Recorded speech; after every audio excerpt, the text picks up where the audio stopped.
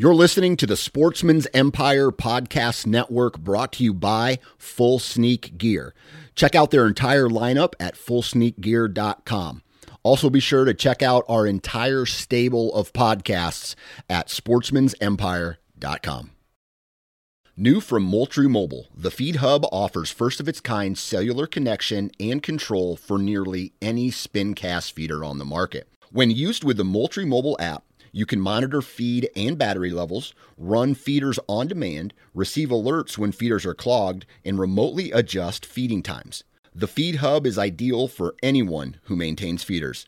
Remove the guesswork and save time by planning feeder maintenance before you drive to your hunting property. For more information, visit MoultrieMobile.com.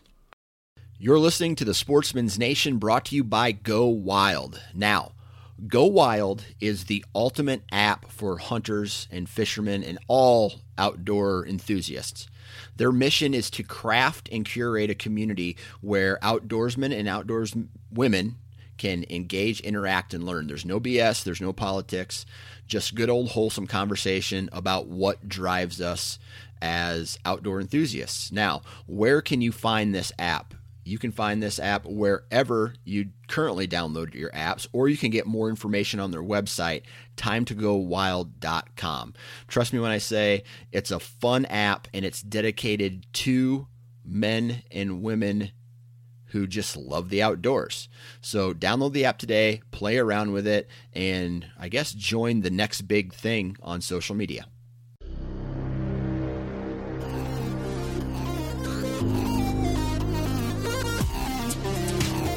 Welcome to the Transition Wild Podcast, the home for those looking for expertise and inspiration on all things Western big game hunting. I'm your host, Adam Parr, and you're listening to episode number 26, where we talk with Drew Rouse on his 2018 Colorado Archery Bull. Hello guys, how you doing? Hope you're having a good day. Adam Parr here with Transition Wild, coming at you live on the Sportsman's Nation Podcast Network. Thanks for tuning in today. Appreciate you, love you, and hope you're out hunting. That's all that matters. I just wrapped up the 2018 archery season here in Colorado for elk, and, you know, it is what it is.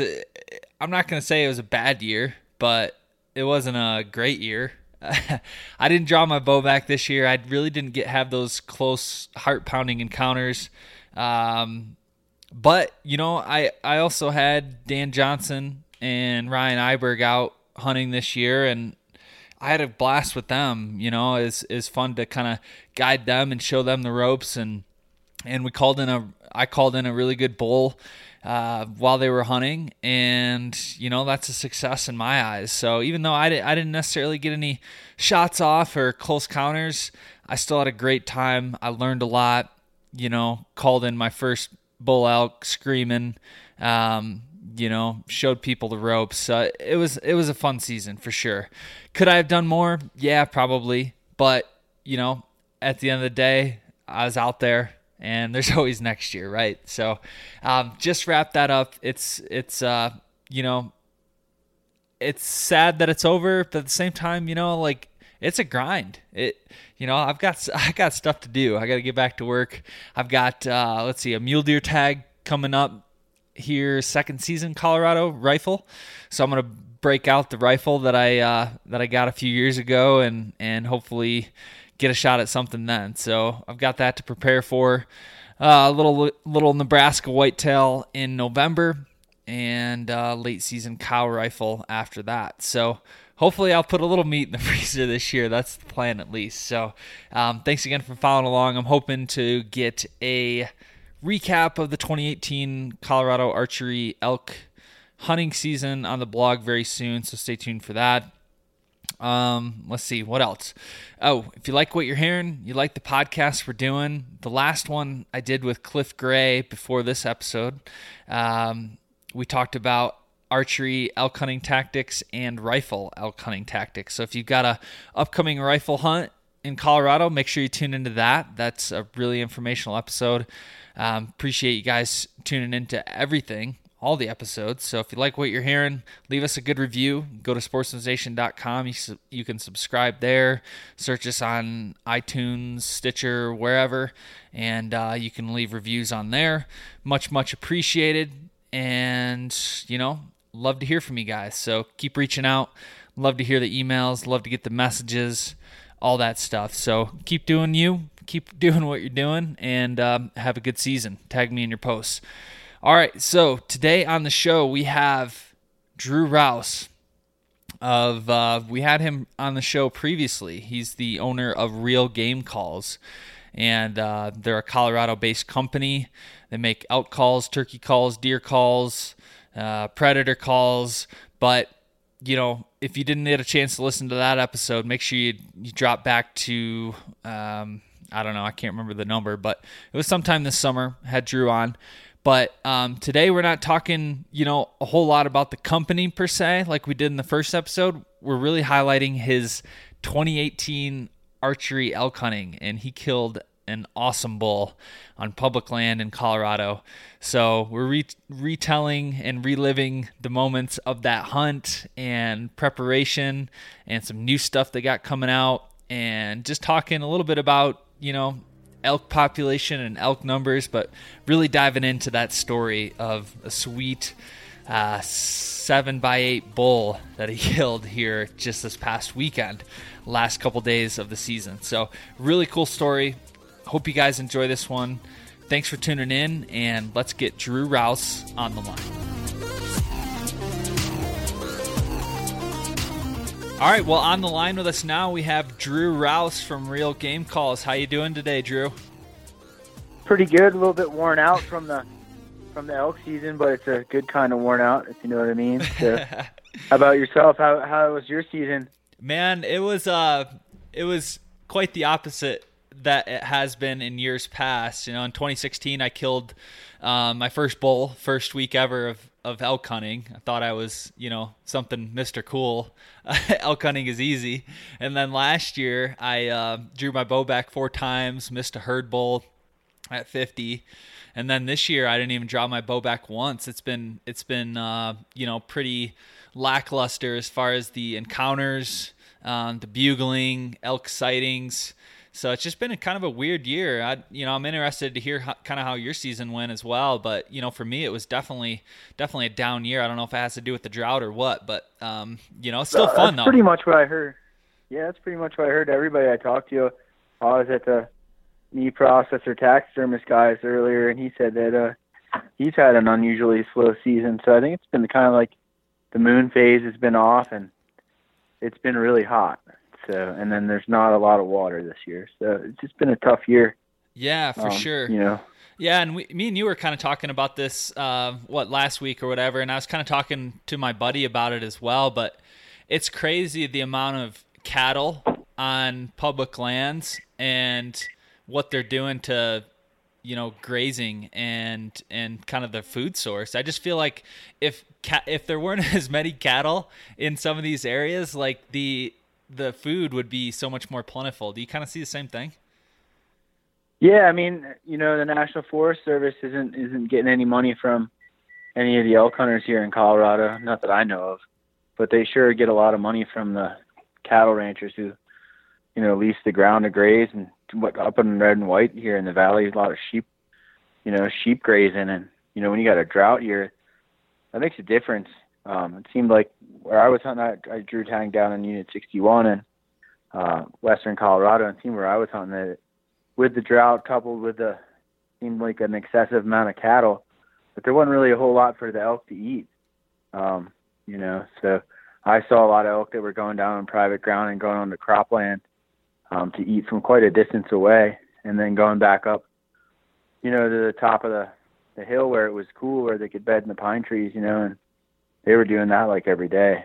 So yeah, I kind of saw that, especially kind of earlier in the season when it was real hot, and I saw elk piling into private land quite a bit. I think the water is one thing, but they also, I had Cliff Gray on the podcast a couple weeks ago. He's an outfitter in the Flat Tops, and he said, sure, yeah, I know Cliff. Yeah, he's a good guy, and he he said food is kind of the biggest impact, especially in the drought years, and water, they'll find it, they'll get to that, but food is the main thing. I need a lot of it.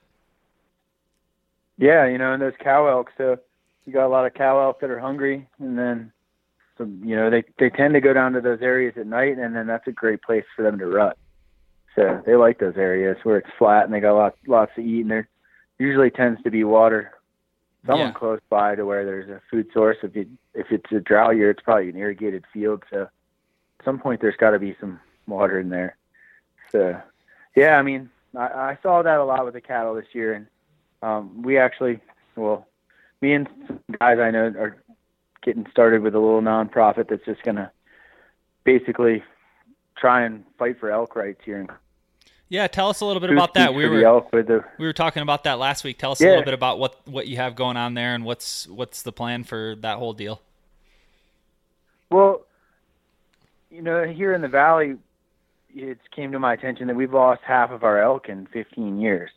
So that was kind of startling. And then doing, research into it, I mean, it doesn't seem like anybody really stands up for the elk. I mean, with the skiing community, with all the backcountry skiers and people that maybe don't realize that they're impacting winter range zones, what they're doing. I mean, when I used to ski in the backcountry, I didn't realize some of the places we were going, maybe we shouldn't go.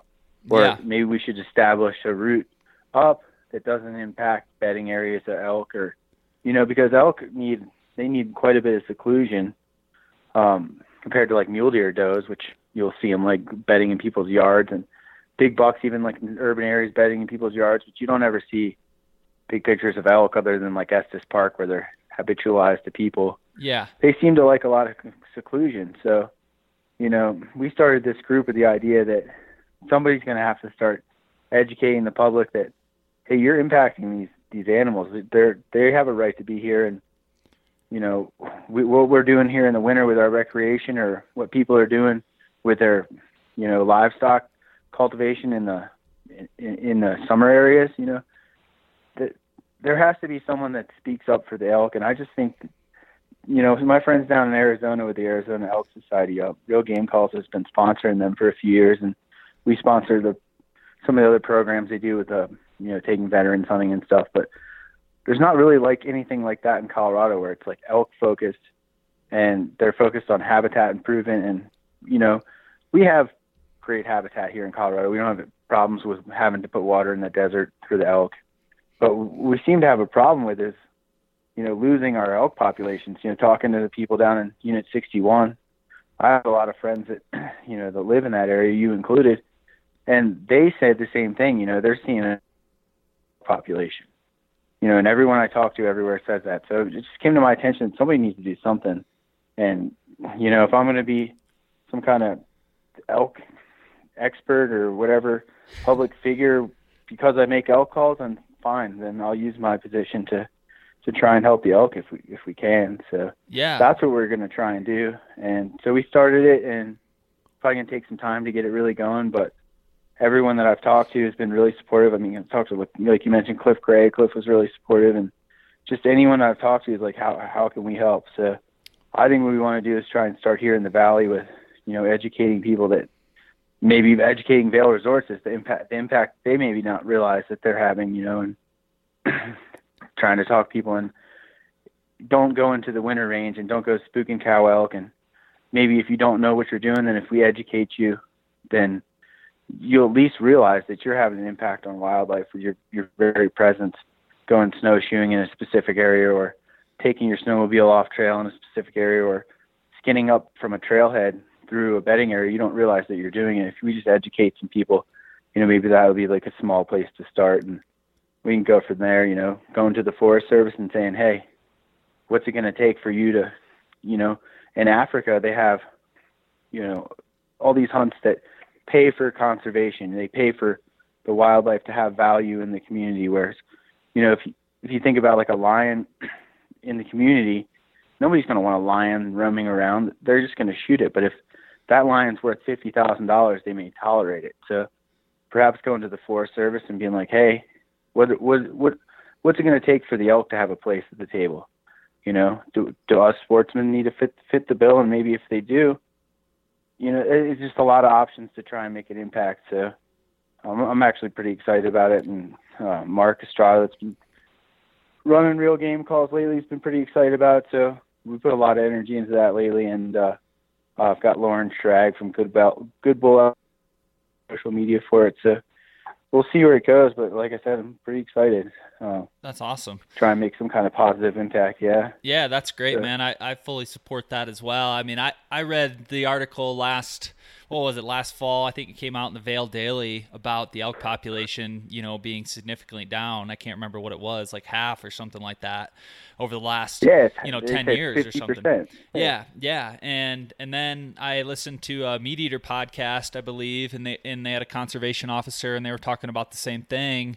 And you're right. It's all about education, and it's not just one group. It's not just hunters, harvesting more. It's not the U.S. Forest Service. It's not just hikers, bikers, the ranchers. It's everybody together. And I think if we can kind of band together and get all on the same page and just get some education on what our impact is to these animals, it's only going to make it better. Because hunting and elk, I mean, that's a huge, whether some people like to admit it or not, it's a huge revenue stream for Colorado. And if we lose that, the economy would for sure be impacted.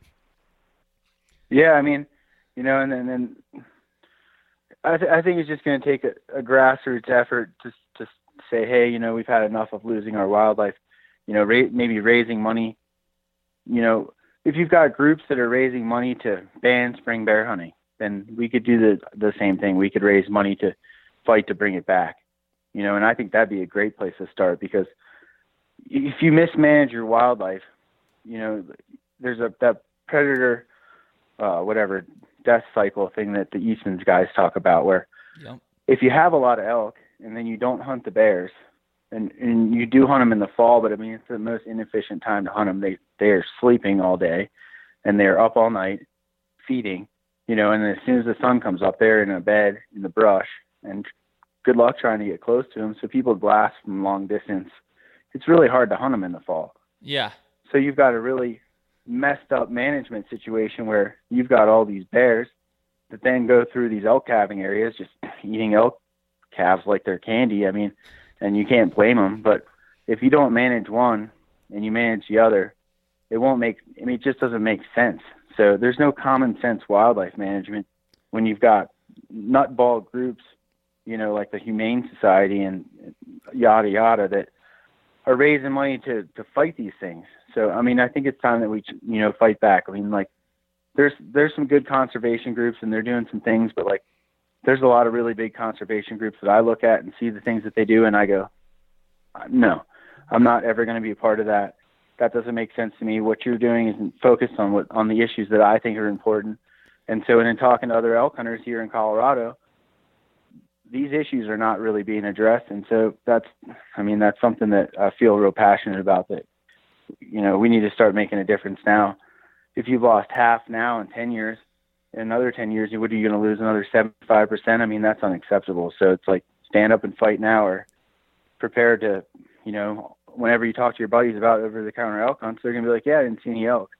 And how sad is that? I mean, people come here and they come from, all over the country that we talk to, and they come to Colorado, and now they're kind of saying, hey, I just come for the experience. I don't really ever see any elk. I mean, that's sad. So yeah, we need to do something about that. We need more elk, and we need to fight for them. So that's what we're going to call it. It's called Fight for Elk Colorado. And I mean, we'll see how long it takes to get started. Hopefully it snowballs quickly. I mean, seems like it might. So that's awesome, man. Yeah, that's great. Anything I can do to help, I'm definitely on board. Because I mean, even in the short time frame I've been out here and I've elk hunted, I've kind of seen the decline as well. I mean, not only from the hunting perspective, but just also the impact of just more people being out here. Colorado, the DOW, or Colorado Parks and Wildlife, they introduced the shed ban this past year to kind of mitigate that, but there was also other rules that didn't make sense. Like, you could still go in the areas, you just can't pick up sheds. Well, what good does that do? So I mean, there's a lot of other parties involved. Well, I think that's on sportsmen. I mean, I've been really active in the shed hunting community for a long time. I mean, I don't stick my head out there. I just want people to know where I'm shed hunting, because once they do that, their sheds get picked up. But I mean, sportsmen need to be accountable. Like, if there's a shed hunting ban, there's a reason for it. Yeah. You know, don't go get a turkey tag and go shed hunting, or don't go, hey, now I'm a rabbit hunter. I mean, that's just ridiculous. Like, if there's going to be a shed hunting ban, then you're a sportsman, then stay out. Yeah. You know, maybe get a bear tag in the fall, or hunt some more coyotes, or, you know, I don't know what you should do with your time, but, you know, I took up turkey hunting and I travel around in the spring. I mean, maybe not everybody has that option, but there's other things that you can do with your time other than going shed hunting. And if there's a ban, then please respect it. You know, I mean, that, like I said, that we've lost half of our elk in 15 years. What's it going to take for you to realize that, hey, this is like a serious thing? These elk need seclusion. When they get run, they have the, you know, they stress themselves out, and especially when there's snow on the ground. And what happens to the cow elk is that they have an abortion because their body chooses to live rather than to have a calf. Yeah. So that's like a natural reaction. That's like, you know, like a fight or flight thing. Well, they just abort the fetus. So, you know, if you have that coupled with too many predators, and, you know, we hunt mountain lions in Colorado, and they don't hunt female lions. But I'm sorry, like, it's probably not an unpopular thing to do, but like, you can't manage a population of animals by only shooting the males. That's kind of ridiculous. So, I mean, hunt some female lions, hunt some more bears, you know, cut cow tags for a while. But I mean, you have to bring cow elk hunting back to the previous levels. I mean, how else what are you managing your wildlife for? You know, if you're able to have a huntable population of cow elk, then you're going to be bringing more money, like you said, into the state. More people are going to be able to feed their families for $34 for, you know, a couple 100 pounds of meat. I mean, that's what the wildlife management is for. So we need to get back to a point where CPWs, you know, they're over population objectives and units, and they're giving out lots of cow tags, and people are, I mean, getting to go on spring bear hunts. Imagine how much money that would bring to the state of Colorado every year if people are traveling here and they're like, yeah, Colorado has fantastic bear hunting. So I get to go there in the spring when I get to see a lot of bears and have a great time and spend a bunch of money. I mean, these things are all just common sense, and it's just sad that you have to fight for it. So. Well, yeah. Well, that's like I said, it takes sportsmen that, you know, and the hunters that really care. And the reason we care is because we hunt them and we want to enjoy that. And you know, the average sportsman also, you know, just loves animals. I mean, everyone thinks we're killers and ruthless, but at the same time, you know, we love them. And if we don't have that, it's our lifestyle, it's our livelihood. So again, I'm all for it. That's awesome. Yep. So, but yeah, I mean, anyways, I could talk about that for hours. So, yeah, well, let's transition to a little bit about Real Game Calls. We had you on the podcast this past summer, and we talked about, you know, full-blown Real Game Calls, what you have going on, you know, how you got started. But just for the people who may have not tuned into that episode, or, you know, maybe listened to the podcast for the first time, just give us a little background on yourself, Drew, and then, you know, a little bit about Real Game Calls. Well, I'll give you the short version, since I've given it just for the people who've never heard it. I was a skier. I moved to Colorado in 1999. I moved, you know, from the Chesapeake Bay, so I grew up fishing all the time, and I wasn't really into hunting. My mom wasn't into it. I wasn't allowed to hunt. So when I moved out here, I bought a 7mm Rem mag, and I took hunter safety, and then realized that archery season started before the rifle season. Bought a bow. Started bow hunting, and that became a passion of mine. The whole time I was pursuing my skiing career, you know, every September I'd be in the woods. And long story short, I ended up owning a part of a ski company out of Denver called Great Skis, and and using the CNC mill to make ski cores, I just had this idea to make an elk call, and well, you know, my friend said I was crazy. I made a prototype, called in some elk with it the first time we used it, and, you know, things kind of snowballed from there. And 6 years later, I'm making elk calls full time. We make deer calls, turkey calls, predator calls, and we sell stuff all over the world for like Sitka deer. And anyways, that's the long short story of how I got to what I'm doing now. So that's really cool. And then plan is to stay located in the Vail Valley area, gypsum? I mean, I don't know really. We've been growing so fast. Our plans, who knows? We're going to keep our gypsum location, and we've been trying to get a store open in there. We've just been so busy. You come up with these grand plans, and then all you can do is keep up with demand.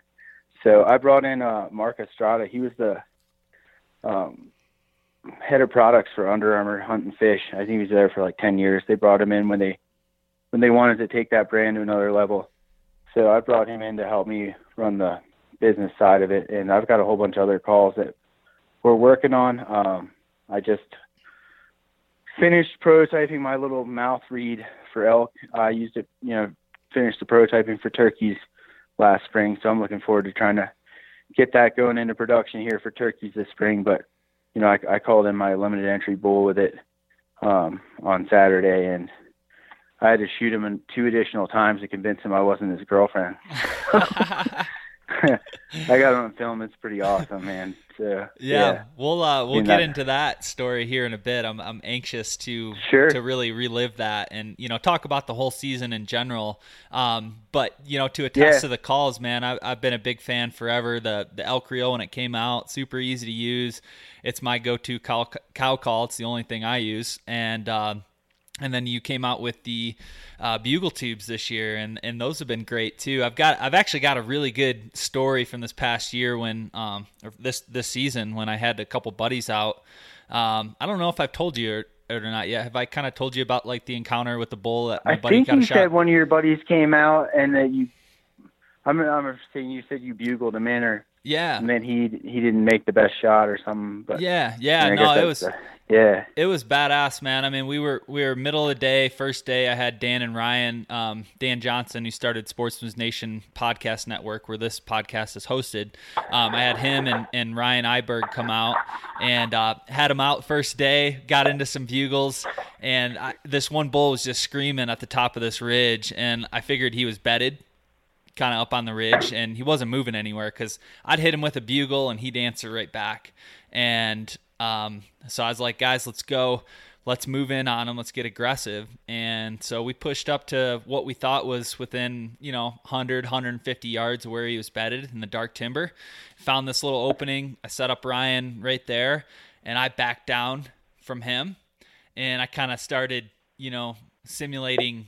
I wanted to kind of perceive the, make him think that there was some cows and another bull in there, right? So started hitting the cow call, making a bunch of different tones, mews, whatever, and then I'd hit a bugle, and he would just chuckle and bugle back.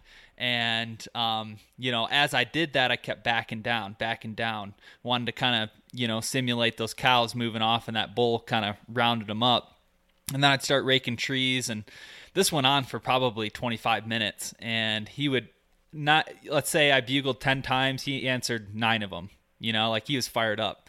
And it was just so cool. It was an unreal experience. I didn't get to see the shot go down because it was in dark timber, but, I pulled him right down perfect, cow calling and bugling with the real game calls, and it couldn't have worked out any better. So, I just want to thank you. It was a really cool encounter, and without it sounding so real and me being able to do that, I don't think it would have happened. Well, that's like, well, you're welcome. I mean, that's one of my favorite parts about this is like, just, I've hunted elk for quite a while, and like those encounters are so special. It's like that, that's one of the things on my hunt this fall. Like I got so many of those encounters, and like, I mean, that's talking to people and getting to hear how they use something that we made, to have some kind of encounter that they'll probably remember forever. It's really cool. That's one of the best parts of making calls. It's a unique niche in the industry, I mean, like you can use any rifle, you can use any bow, you can use, whatever broadhead you want, whatever you think will work. But if your elk call if you're not confident in it and you don't have like a confidence to blow it in a clutch situation, I mean,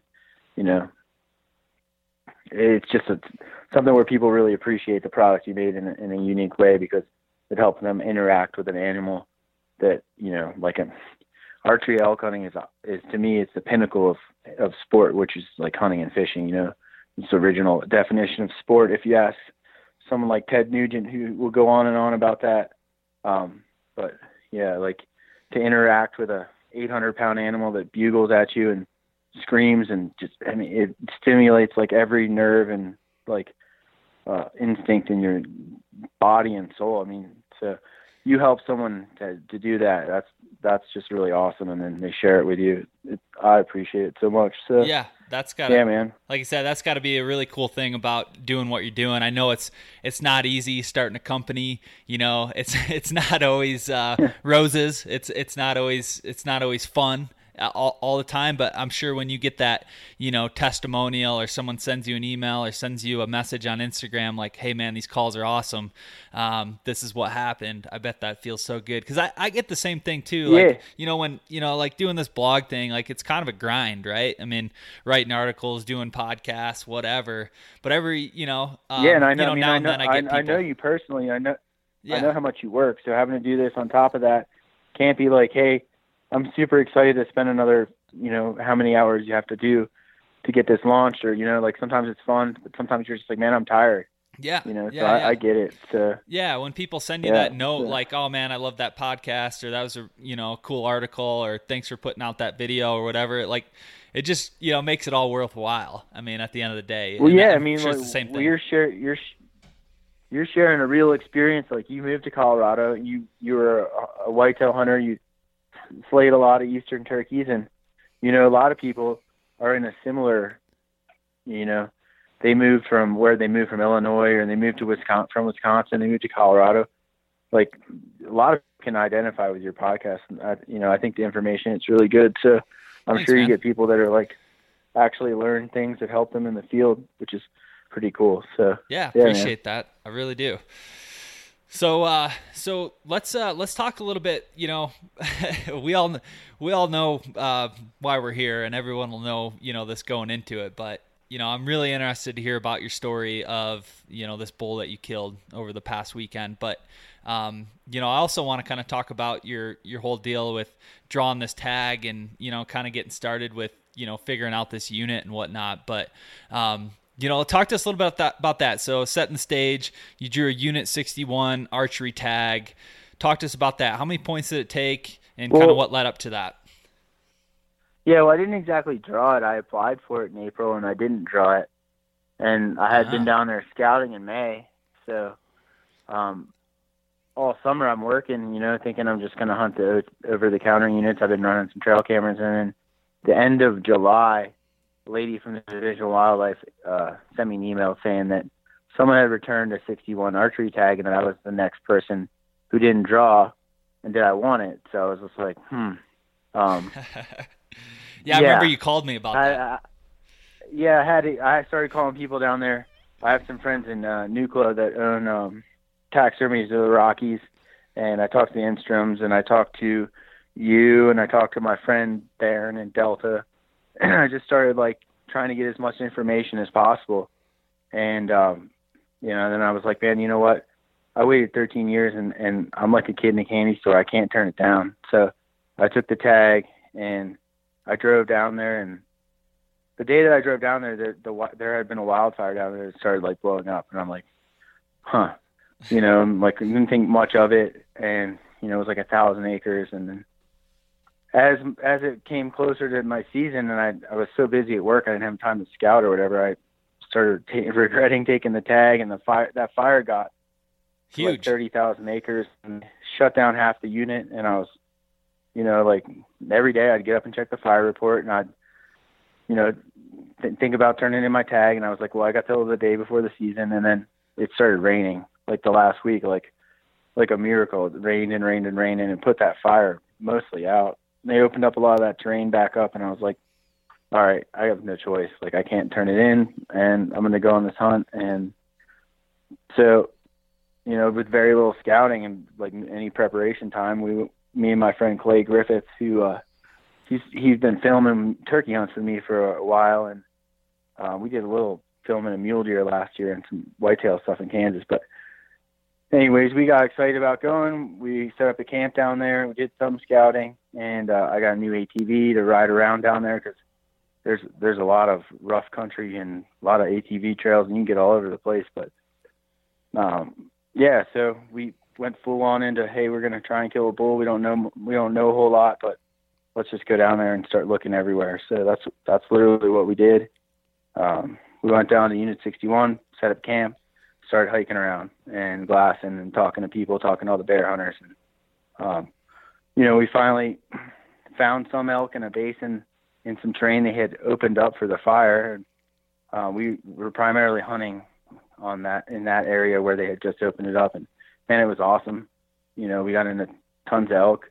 I didn't ever see anything big until the end of the hunt, but that's pretty much what I've been told. The people I talked to said, hey, this unit's kind of gone downhill as far as trophy quality, but there's a lot of bulls and they will bugle. And I was like, great. I mean, that's literally what I want. I have that mouth call that we're coming out with, and I have some open reel calls or like open reed style calls that I'm not sure if I gave you one or not, but I think I did. Yeah. And so it was great to get to test a bunch of new calls on elk, and be like, hey, I've tested that mouth call for 2 years now, but that open reel was new, and we'll be releasing that next year. And it's just like awesome to have that much interactions with elk. So we can go into a different basin every day and interact with some elk that hadn't heard it before and just see what they thought. And then we could go back in the basin where we'd interacted with elk and maybe blowing them out or see what they thought again. So yeah, it was really odd, until the end of the hunt. That's basically what I was doing, just finding groups of elk, interacting with them. And then I started running out of days, and I was like, well, I better get serious about finding a big one. And I think that's when me and you had talked about the food. I called you and just was asking about what you had been seeing on the over-counter units down there, and you were just talking about food, and I was like, food. So I found some crop fields that had some elk in the evening, and I found where they were bedding, and that's basically how the rest of the hunt went. Yeah, it was pretty fun. The last couple of days, I called in a ton of bulls, and the biggest one I had seen in the crop field was a 7x8 bull, and he had 30 cows. So I was like, well, I'm gonna have to get down real low, close to the property boundary to even have a chance at that bull, and that's like a really, really huge commitment to drop down in there. And luckily, he had come all the way up on Saturday morning. He had lost his cows that night. There was like a 320 6x6 in there that I'd almost killed him the previous night, and I was bugling at him off of a little point, and I dropped in the wind, and he literally went up onto the point with his hot cow, or he followed her up there. I was sitting up there bugling with the extendable, and just every time he would bugle, I would just match the exact same vocalization he made, and he was getting so mad. He was just getting more and more hoarse, and so I figured go around and get the wind, do a couple of cow chirps, and then bugle at him, and he would come in. But by the time I got over there, he literally flip-flopped with me and went over where I was, and I was just like, ah. So the next day I went in there to try and hunt that bull specifically, and I ended up blowing the whole, 2 hours getting around him.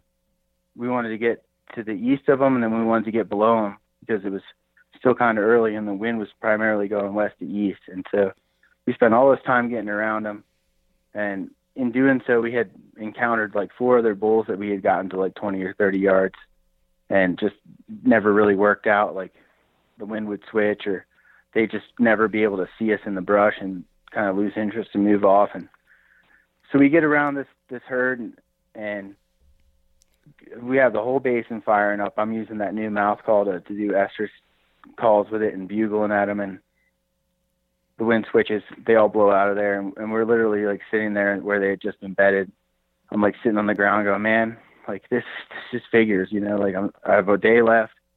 We keep blowing it today, and then there had been one bull that was bugling down below us, and he bugles closer, and I'm just like, well, just the way the day's been going, the wind's gonna start going downhill again, and I mean, this is pointless. We're in a terrible position. This isn't gonna work. So I just sat there and I didn't call, and I'm kind of like, I hunt a lot of turkeys, and I'm like, this bull is committed. So yeah, if knows he's gonna you come, he's gonna come. He's gonna come. So like a 5-year-old gobbler I killed in Kansas in April, like, or was that what was May, like May 6th, I think it was. Once I got him to commit, I shut up, and like it took him a little while, but he finally ended up coming in to range, and he had been hung up for like 2 hours. So I just figured killing turkeys. I was like, I was just going to shut up on this bull. And I didn't call at him again until he came in bugling and raking trees, and it probably took him like 30 minutes. So we were just real patient, just sitting there looking at each other, like the wind's going to switch, and just sit here. And finally he bugles like 50 yards out of sight. And I'm just like, all right, now I'm going to get excited. And he comes in, and he looked right where we were from like 100 yards, and we never made a sound. And he bugles, and so then we just, like, I literally like resisted all temptation to call at him. And he moves off to our right, and like his left, so it would be skier's right as you're looking down the hill. And I'm like, man, he's like 100 yards. He's gonna skirt us. And so I called at him a couple times. I think maybe 3 times, real soft. Just cow calls or changed. bugles? Yeah, just cow call. Okay. Just cow called at him. Got it. Yeah, with that mouth call, just as soft as I could. Like, I mean, exactly like when you're turkey hunting, you just kind of give him a couple of clucks just to let him know, yeah, this is the direction you need to come, without trying to like let him know exactly where you are. So I literally mewed at him like 3 times, kind of like, and then he walks in to the shooting lane I just ranged. So I'd ranged it at 67 yards, and I'm like, well, yesterday I killed a turkey at 44 yards, so I was feeling pretty confident. I put my 60 pin on him, squeezed off the shot, and it literally went 3 inches over his back, and I was like, oh, I had a bad range. So they're like lovesick, and he kind of dips his head and looks around, and like he's just love drunk. And within 3 seconds, I put my 50 pin on him, and I double lunged him, and he turns and comes straight towards us, like he didn't even care. Like he was still looking for those cows. So he came in, comes walking into, I think he was like 30 yards, and I could see his chest, and he's walking straight at me. So I shot him square in the chest, and then doesn't react to that. He kind of like just like takes a couple of fast steps and stops in front of me at 20 yards. And I mewed at him and stopped him, or I mewed at him and calmed him down. I can't really remember, but I ended up shooting him again. So I'm like, I shot him from the left into the left side, and I wasn't really sure of his body angle, so I knew I got the right lung. And so he's facing me to the left. So I'm like, I'm going to shoot him. He's kind of quartering towards me. I'm like, I'm going to shoot him right through his shoulder blade and put one into his other lung just to make sure. Yeah. So I hammered him right there. I mean, we filmed the whole thing. It's like went in looking for the cows, and I literally had to convince him that we weren't. My camera guy was like, man, I thought he was going to run us over. Whoa. And I was like, well, yeah, it was pretty fun, man. Like it was an awesome experience. He came in bugling, his antlers around, and yeah, I was. Dude, that's I'm crazy. Pretty much. That's crazy. I've seen like rifle, like where, like they say, don't stop shooting till he goes down. Don't stop shooting till he goes down. This kind of sounds like one of the same scenarios. That he just fired up, big bull, and like he was a dead bull walking, pretty much. Is what it sounds like. Yeah, well, I mean, experience with elk hunting is like, sometimes things don't go right, and if you have it all question about your shot, I mean, you need to shoot an elk till he falls down, because if he runs off out of sight and he doesn't go down, and you're in the mountains, then that turns into just like, it's misery. It's miserable. It hardly ever goes right, and it's like you're going to expend days worth of energy and years worth of misery and like regret. So that's why I always tell people, if that's an elk, you just keep shooting at him as long as you can. So I literally shot all my arrows, because I missed a grouse earlier in the day. There's one. I shot over the bull by 3 inches, so there goes 2. Then I shot him double lung, 3, and then I shot him in the chest, like straight on in the heart. And he like literally keeps walking. Like, so that's how tough they are. And then my 5th arrow, I shot him at 20 yards through his left shoulder into it. Like I got like half an arrow's penetration. So this guy keeps on trucking after that. He goes another 60 yards with a hole in his chest and holes in both of it, on both sides of him in his lung. So I mean, they're tough. Oh, that's crazy. Yeah, they're wild animals, man. They're, like I said, you got to give them the respect. And if you put a first shot on them and they don't go down, keep shooting if you can. That just sounds amazing. So so what was that like? I mean, after you did you see him go down? Did you hear him crash? Tell us a little bit about the recovery. Fell and took out like 3 aspen trees and like dead aspen trees and slid down this slope. So I pretty much knew he was down. Then I could hear him. I could hear him like take his last breath down there. When he couldn't.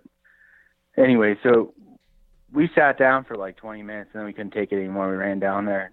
Sure enough, that's exactly where he was. So it was all misery after that. But that's just because, even in these limited entry units, I was only really finding really quality bulls in the absolute worst place to pack them out. And I mean, people ask me around here in these over-the-counter units, where are the elk? Go look around and be like, that's the worst place that I'd want to pack an elk out. Like above private property where you have to go back up straight uphill. That's a good spot to find elk. Yeah. That's really good advice. That's basically, so basically that's where we found the elk, was in this hole that you literally had to take him straight back up out of. So between the rest of that day and the rest of the next, half of the next day, me and Jake Estrada, who's Mark Estrada's son, was out there with me, and he's 19 years old, and I think he has a NCAA collegiate high jumping record. So luckily I had him with me. He's a good guy to have. Those things out of there. Yeah. So, yeah. How grueling was that? Was that like a couple days worth of packing? Like, were you guys just mentally and physically just drained after that? Tell us about the grueling pack after we took the last load out, we were pretty drained, but just taking the hams out and when you're going up 60-degree slope carrying a ham, and I'm not a big guy. So, I think I weigh like 160 pounds. So I'm carrying 90 pounds uphill. I'm buying some pack goats. I know my friend Clay Griffith out in Kansas. Yep. Clay's got a whole bunch of bighorn sheep in a pen, and he was filming when he had to go home to his sheep bred. And I'm like, I don't know a whole lot of people that have to go leave to go get their 30 bighorn sheep bred, but that's where Clay is right now.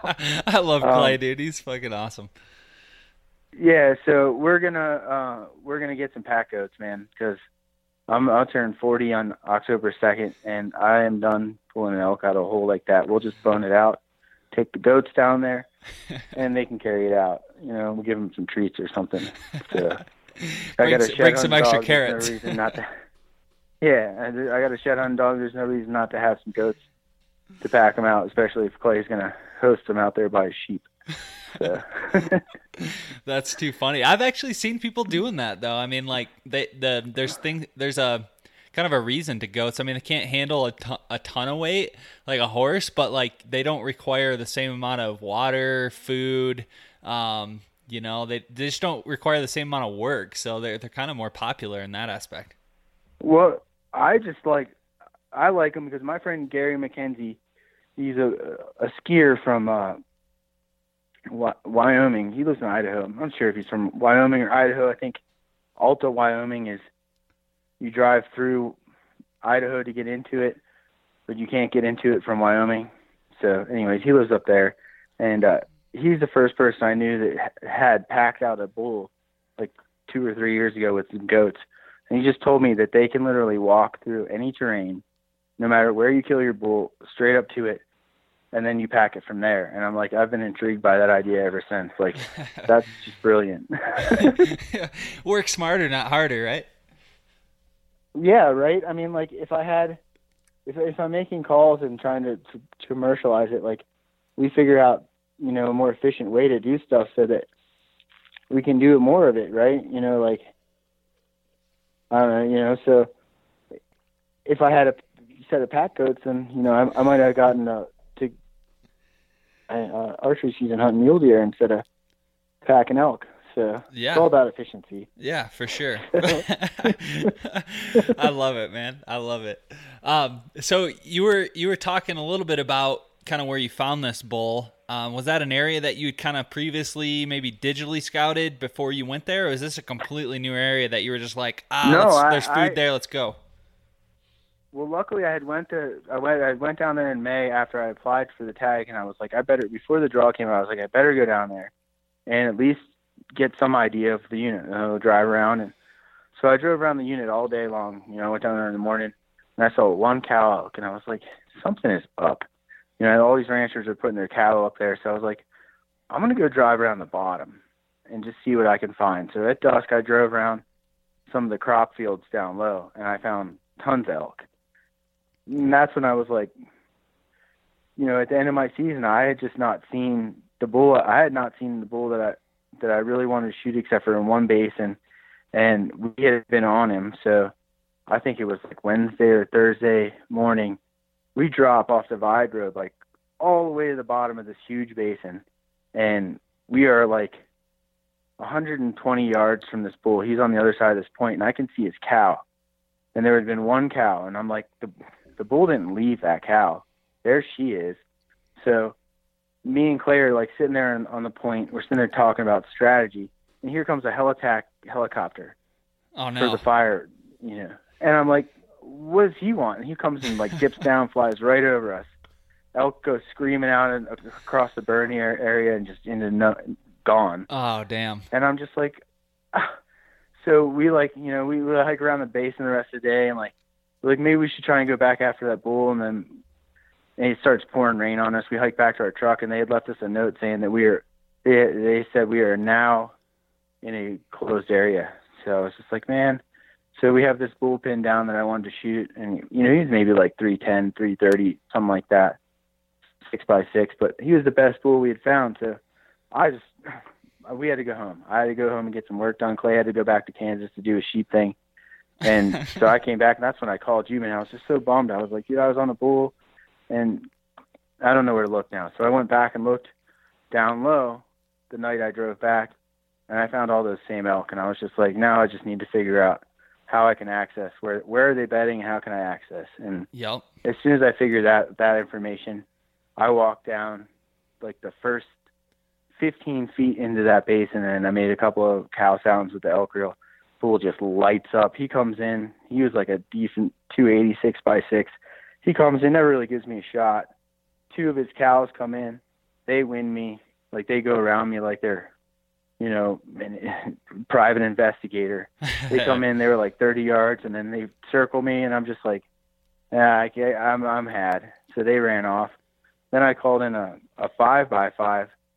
I started bugling with that extendable, and I called him in, and he maybe came in to like 50 yards, started trying to circle me downwind too. And I was like, no, I'm not going to have this. And I literally just started running at him, bugling, and tried to chase him off like a herd bull. And all I had was a Taxicam. So my footage is really shaky, but I have some really cool footage of like that bull literally got scared, backtracked the way he came, and ran down like downhill. He never even got close to winning me. Like I got like 20 yards from him, bugling at him from the other side of a tree, and like he just turned around and went back the way he came, walked off like with his tail between his legs. It was awesome. That's so cool. That's so cool.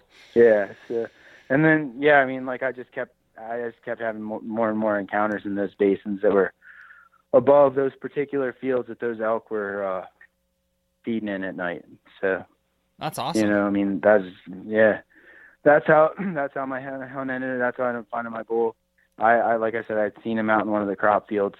My apologies to the landowner if you're a hunter, but he's bedding on public land, and I am a public land hunter, and I will absolutely take advantage of that situation. And I appreciate them providing the habitat for the elk, because there doesn't seem to be the Forest Service doing the same thing. So that really lit a fire under me too. I mean, like, here's this great unit in Colorado, and, it has this legendary reputation, at least from what I understand. I remember reading this article in Easton's like at least 10 years ago about this guy called in like 50 bulls in Unit 61, and, you know, he called in a bunch of 350s, and he shot one, and said it was the best hunt he ever been on. And so ever since I read that, I was like, you know, that's one unit that I'm interested in hunting. I like interacting with elk, and that sounds awesome. Like, if you want, that'd be my advice to people. Like, do you want to draw Unit 61? Do you have enough points to do it? I would say to those people that the trophy quality is not as good as some of those units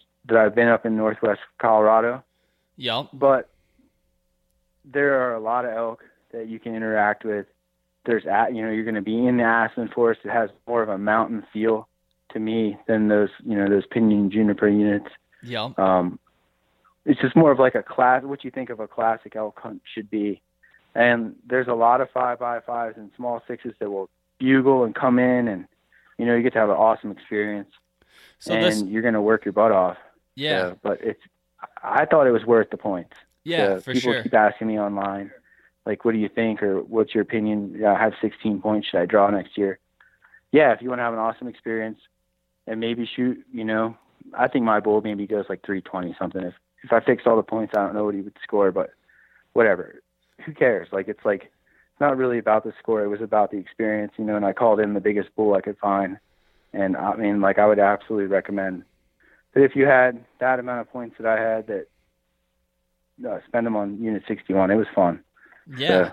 Yeah. It sounds like an amazing experience. And, you know, I love the aspens, man. I love hunting in the aspens. Is that kind of where you were concentrating on too? Like some of these basins that had these aspen draws and benches, is that kind of where you killed them, or is it more dark stuff? Yeah. I mean, yeah, I shot my bull in an aspen forest. So I just think I had this like romantic idea of like, I wanted to hunt in an aspen forest, and that didn't mean that, like, you know, I wasn't above. We dropped into the oak brush so many times, like trying to get on them in there is a little bit more difficult because of the visibility, and the shooting lanes are just in some of those places. Like that morning that I shot that bull, that's why a couple of my hunts got messed up, because like we got stuck in a spot where like there's no shooting lane. So It's like, okay, well, let's try and move. And as soon as you move, you give up your position. When you give up your position, then the elk's are able to wind you. So, like, I think the idea to call them in and not give up your position is like that's kind of like, if you can do that, let them know where you are, but not let them know exactly where you are. Or like, get them, like I said, when I had the bull coming in, I shut up, because I don't want him to know exactly where I am, because the first thing he's going to do is try and circle me. Yeah. You know, if that's a 8.5-year-old bull, and you're in a unit that gets hunted, well, like I said, I was calling in a bunch of 5 and 6 points that were small. Like, they're going to learn from that experience, I'm sure. You know, I ran into one other hunter in there, and he was intent on calling in the bull that was, you know, that we were on. So they get called at. So they get, you know, that's going to be a reaction of elk on over-the-counter units, and any limited entry unit, like in Arizona, where you're shooting a 10-year-old bull or 11-year-old bull. I always tell people, like, that bull is so much smarter than the 5.55 that you might be hunting on the over-the-counter unit. But that's their reaction. So if you can call them in without giving up your position, you've won like a huge battle that they don't exactly know where you are. And that's where my bull came in. He was doing that like kind of low volume, higher pitched bugle that they're doing when they're just like trying to say, hey, woman. That's basically what I think they're trying to say. Hey, where are you? I'm here. Where are you? And so that's what he came in doing that. It was pretty cool, man. Yeah. I'm sure I'll show you the footage before we end up putting it up. So. Yeah, that's awesome. That's awesome. And he's a 6x8, 7x8. He's a sweet looking bull. Yeah, he's a 7x8, and he's got a ton of mass. I mean, he's kind of got shorter points, but like I said, people keep asking me what he scores, and I was just like, perfect. He scores perfect. 300 perfect. Like, he's got 8 points on his right antler, and he's got 7 points on his left. I was like, you know, like I kind of like had this thing in my back of my mind where I wanted to shoot 7x7. So whatever he scores, like, I got a 7x8, and like, I'm thrilled. Like, we filmed the whole thing. I filmed so much awesome stuff on this hunt. Like, I used to be a skier that like was in the you know, like I was the focus of the film, or like they would film me or maybe taking a picture of me. So like I like creating like digital art, if you will. Like going out and filming hunts, like that interests me so much. Like going out and filming turkey hunts or deer hunts or whatever, like elk hunting especially, like what you're filming, and then you can show like the experience you had, and I don't know. And then I watch it again, like 10 years from now, 20 years from now, I can be like, hey, that's my Unit 61 bull. So that's so cool. It was a great experience. Yeah, I remember you telling me this past week. You're like, man, I've got so many good encounters on video and so many elk on video that all I need is just the kill. You know, I need one, and then you got it. So I'm really looking forward to that. When is that going to drop? When do you think you're going to release the video? I have no idea. That'd probably be a better question for Mark. I don't know what our plan will be for it. We'll have to sit down and talk about like a marketing strategy, especially since I used a call that's not released yet to kill the bull. I don't want people to, hey, makes sense. Archery season is kind of over, but that mouth call for turkeys and elk, it's a little bit different the way you play it, but the sound tone and like the quality of the sound for turkeys is in my opinion like completely unmatched. And for calling as a cow elk call for mouth, same kind of thing. Like the accuracy of the tone and just the controllability you have with it, and why it functions the way it does. You know, it's a one piece of plastic call that has our like patented system in it. You know, and wow. Anyways, so yeah, I think I'll maybe show it to you. But if you've seen the mouthpiece of the bugle, just imagine the mouthpiece of the bugle. It fits in the roof of your mouth, and then you can, make all kinds of vocalizations. It has a little bit different tone. Wow, so that's really cool. That bugle that we made, that ballistic missile, I honestly don't think I I can do any better than that as far as like what you can do sound quality with it. But for people that like to be hands free, we'll keep working on the mouth call. I think it's doing like a young bull bugle right now. It's pretty awesome. I think it's really great for lip balling at them, trying to be really hoarse. But I'd like it to have another year of development before we release a bugle version. So I think it'll be that single reed cow call, younger bull version that we release first. So yeah, I'm excited about that. Like I said, I've been working on it for years. I mean, like years and years, and 3 years of product development. So when it comes out, it's going to be pretty cool to see people's reaction. Yeah. And that video, you killing the bull and calling it in, that's only going to be further proof in the pudding. So that's great, man. I'm happy for you and excited to see that come out. Yeah, man. No, thank you. I appreciate it. So hard work pays off, they say. So that's what happened on my hunt, and hopefully, that will continue to happen with real game calls. So, we've had so much trouble keeping up with demand. I mean, it's been such a crazy experience. Like our customers will be like, we make the best cow elk call. So once people start to figure it out, it's been, like I said, a crazy experience. So as we grow for the future, and I bring in some people and build like we had this idea, we're just going to build a really great team around a really great product and offer really great customer service. And, I think that's like a winning strategy. So that's great, dude. Yeah. That's awesome. Well, let's wrap this up, man. I've kept you here long enough. Great story, Sure. Great hunt, great company, great conversation, and really appreciate you coming on, Drew. We'll definitely have you back, talk some more strategy, some new products, and we'll go from there. So again, appreciate you, and you have a great evening. Yeah, man. It's always fun talking to you. You have a good night yourself, and I'm sure we'll chat soon. All right, there we go. Another episode in the books. Big thanks to Drew for coming on the show. That was a blast hearing the story, the heart-pounding encounters, waiting the years to get that tag, and it all coming together on the very last weekend of a month-long season. So big shout-out to Drew. Congrats again. Happy for you, man, and can't wait to see you do it again. Hopefully you'll top it next year. You never know. So definitely check out transitionwild.com. I've got pictures of Drew's bull on there where I've posted the podcast. You can check out Drew on Instagram. You can follow Real Game Calls, see all the photos there. But just a smoker bull, something that you dream of. And, like I said, couldn't be happier for you. So good work, Drew. Again, thanks for tuning in. You can subscribe to the podcast. Go to sportsmansnation.com. You can subscribe on iTunes, Stitcher, Google Play, wherever, and leave us that review. We really appreciate it. We really appreciate the listeners for tuning in. I've done some giveaway stuff lately on the blog. I've recently wrapped up a partnership kind of promo with Food Saver. Gave away a Food Saver vacuum sealer. So that's pretty cool. And I've got other giveaways planned in the near future. I've been kind of slacking on that, but I've got some products. I've got some real game calls. I've got some other stuff. I've got some Transition Wild hats and tees I want to send out. So stay on the lookout for that. A lot of that's going to be promoted through my subscriber email list on transitionwild.com. So if you haven't yet subscribed there, go do that. Send me your email. You're going to be eligible to win some cool stuff. And at the same time, I'll send you the Colorado Beginner Elk Hunting Guide for free. So when you subscribe to transitionwild.com, you give me your email. I won't spam you, I swear.